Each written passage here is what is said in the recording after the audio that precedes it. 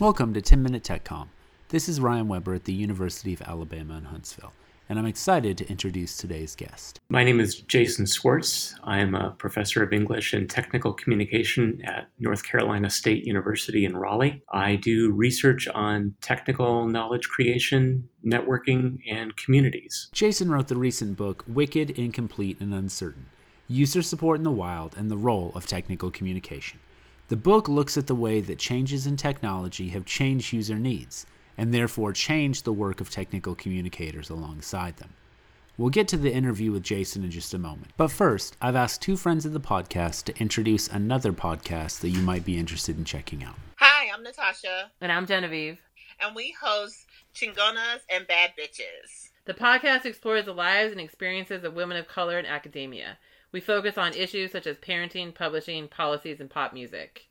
You can follow us on Twitter at bad_WOC. And you can also find our podcast on Buzzsprout, Stitcher, and Google Play. Welcome to the podcast, Jason. I'm really excited to talk with you about your recent book and about the changes that are coming for technical communicators and how they interact with their audiences. And I guess that's a good place to start. You argue in your book that recent changes to technologies and our relationship to technology requires changes to technical communication practices and genres. So let's start with the first part. How are technological changes creating new demands? Well, there's a lot of ways, I think.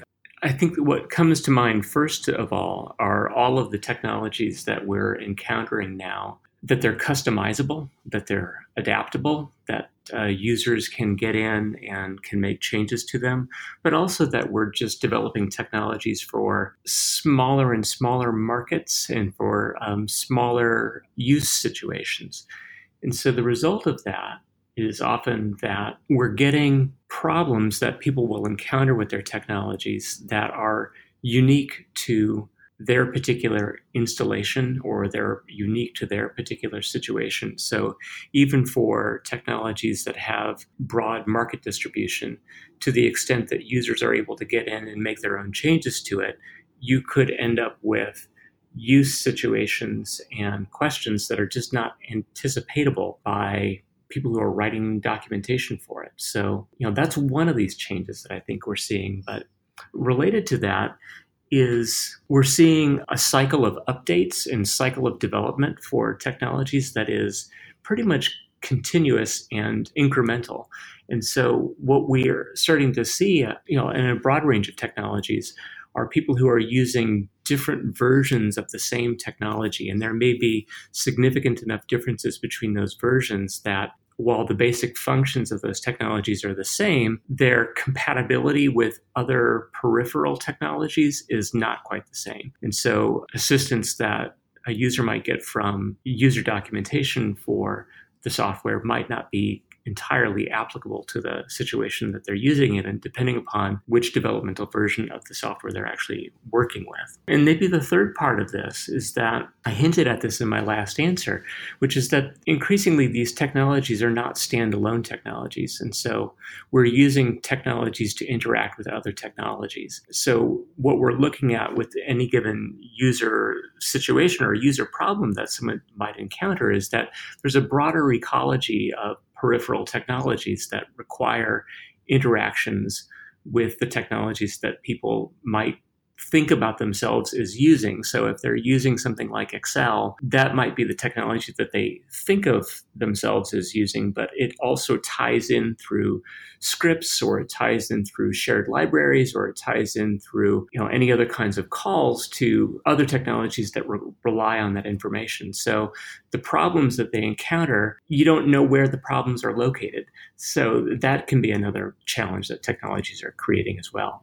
Great. So we've got this situation where technologies are customizable now to individual users or user groups. They are routinely updated in much more incremental ways, and they are interacting more with various technologies. So a user isn't just using one thing. So, the traditional technical manual idea is, okay, I'm going to write for these particular set of tasks that everyone is going to be completing with this technology and only this technology. But it sounds like what you're getting at is that users now demand a whole different set of information from technical communicators. Is that right? Yeah, I'd say that is right. And they're not always certain about what it is that they do need.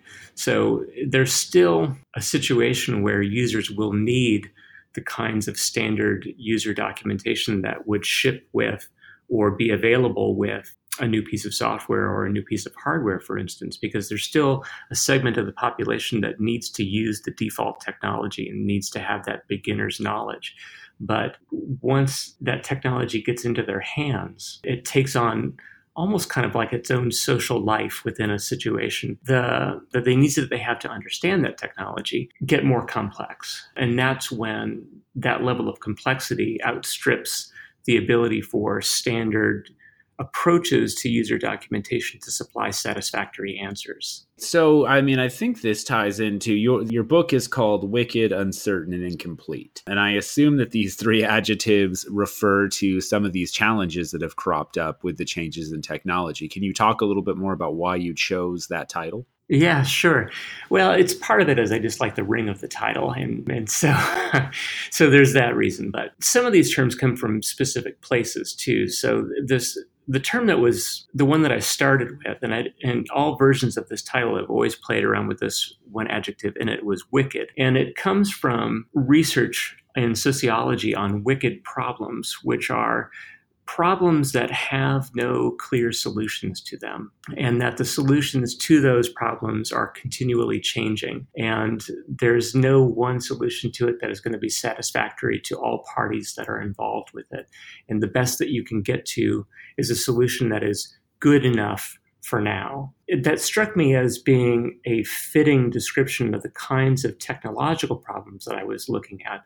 Not only are these problems that are continually evolving and changing, but they're also problems that are tied up with situations. They're problems that get tied up with values. And you can't really disentangle values and situations from what those problems are. And so as a result, you can't ever really address some of these questions precisely. There are problems that you can address precisely, but not all of them. So not all problems are wicked problems, but increasingly, we are encountering wicked problems when it comes to our engagements with technology. Part of what I was trying to drive at with this is that I'm not sure that our documentation is set up to address wicked problems, even though we're starting to encounter those. So I think uncertain has to do more with this potential lack of fit from standard answers to the situations that users are bringing to them, but also uncertain because when we are trying to think our way through the problems that we want to address with documentation, we can't really see all of the interconnections that problem has to other problems. And so that adds to the complexity, which adds to the wickedness. But when we recognize that we are trying to address uncertainty, then I think that ends up changing the way that we think about what help documentation is trying to do. You're not ever going to completely address uncertainty. You can begin to engage with uncertainty, but you're not going to supply the one answer that removes uncertainty. And so then that leads to, I think, incompleteness, which is recognizing that the task of providing documentation or providing user support is an incomplete process, probably because of the long tail of development for technologies results in this long tail needed for different help solutions. One of the things that I was noticing is looking through some of these threads on various technology communities, and somebody will ask a question in, say, 2015 that gets some traffic for a couple of weeks, and then somebody comes back 4 months later and they have the same problem, but the solution that was offered doesn't work anymore because the versions has changed. That thread just stays perpetually open unless it gets managed in such a way where a person says, the problem that we started with back in January 2015 is not the same problem anymore. It looks the same, but it's not the same problem. So it's, closing that down and saying we need to open up something that's brand new to address this and to basically grapple with the incompleteness of our answers by changing the way that we provide answers. So instead of thinking about it as providing static documentation that is meant to suffice between versions of the documentation itself, we're saying those answers are going to be incomplete, and we need to then instead think about a way to engage more directly or interactively in order to scale the solutions the way that they need to be scaled. So I guess this really leads into kind of the big question is, for technical communicators facing these challenges and trying to help users deal with these increasingly complex needs and tasks and technology use scenarios that they have, how can we help? What can we do as technical communicators?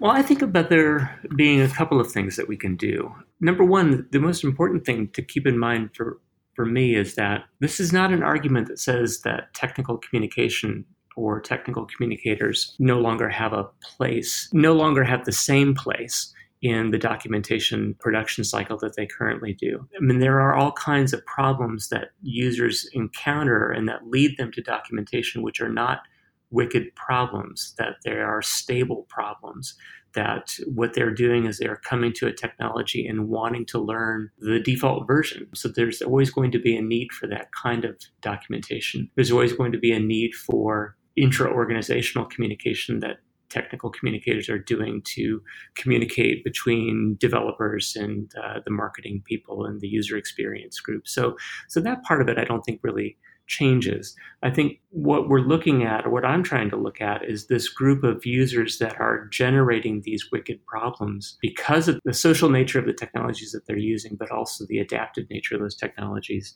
That part of what we're trying to figure out is what can technical communicators add to that process of help if the help that these users are getting are coming from other users.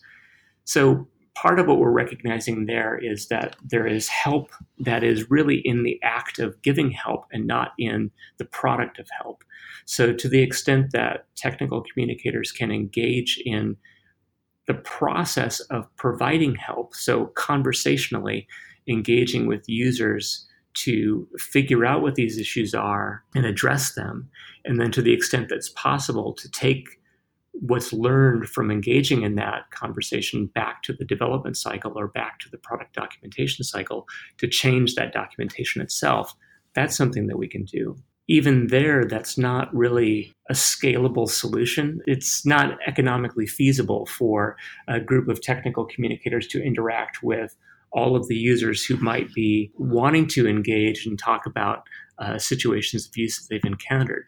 So the result is, I think we've got to figure out a way in which these communities of users that organizations are setting up and sometimes letting them run on their own, looking at the ways in which community engagement and community management might be part of that broader ecology of documentation practices. And this is something that you mentioned Ann Gentle's book at the very start of this podcast. It's something that she talks about as well, but it's more along the lines of saying we really ought to be looking at the ways in which we incorporate communities of users into documentation. But it's a challenge to do that. And so part of it is figuring out, and this was really the goal of the study that I tried to talk about here, is can we figure out what it is that other users are providing as, I guess, a form of technical communication through direct engagement with users on these community sites.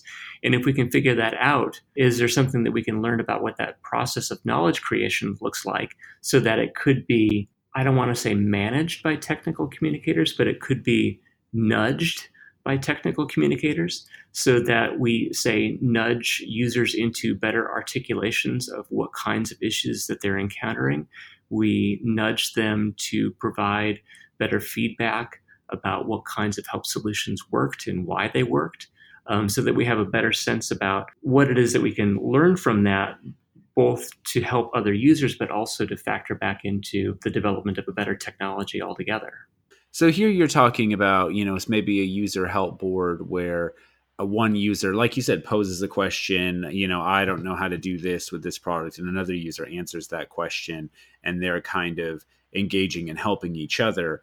And you're suggesting that technical communicators can both learn from that process, but also kind of facilitate that process in a way that makes it a little more effective? I think so. Definitely facilitating that process is a good way to put it, because the training that we bring as people who are skilled in rhetoric, people skilled in communication, people skilled in writing, people with a humanities background, I think in a lot of cases, we bring to those situations an understanding of how to interpret user experience and how to help talk about those experiences directly in a way that leads to a better engagement, but also a better solution that comes out of that conversation. So really what you're saying is, this is not bad news for technical communicators. It's exciting news. Oh, I definitely think so. I think it opens up new places where we can see the value that technical communicators are bringing to an organization. If we pitch our tents on our ability to produce written documentation that attempts to provide standard solutions to standard problems, then we start to run up against situations where, well, as we've already started to see, where people are not using that documentation and they're instead turning to these community forums. But these community forums are not always the best places to get help either. They can be a little chaotic, they can be a little messy, they can be wrong at times. And to the extent that technical communicators are able to recognize, number one, that knowledge work is taking place in those settings, and that there's different kinds of knowledge that's being generated that is both user-facing, but it's also organization-facing, that they can get into that process and figure out a way, both one, to understand it, then two, to contribute to it, and then also to take something back from that as knowledge that is worth preserving and making available to future users, but also making available to an organization. Great. Well, I really appreciate your insight on this. I know a lot of technical communicators are probably wondering, how they fit in with this larger situation. So I really appreciate your insight. Yeah, thanks for the invitation. I really appreciate it.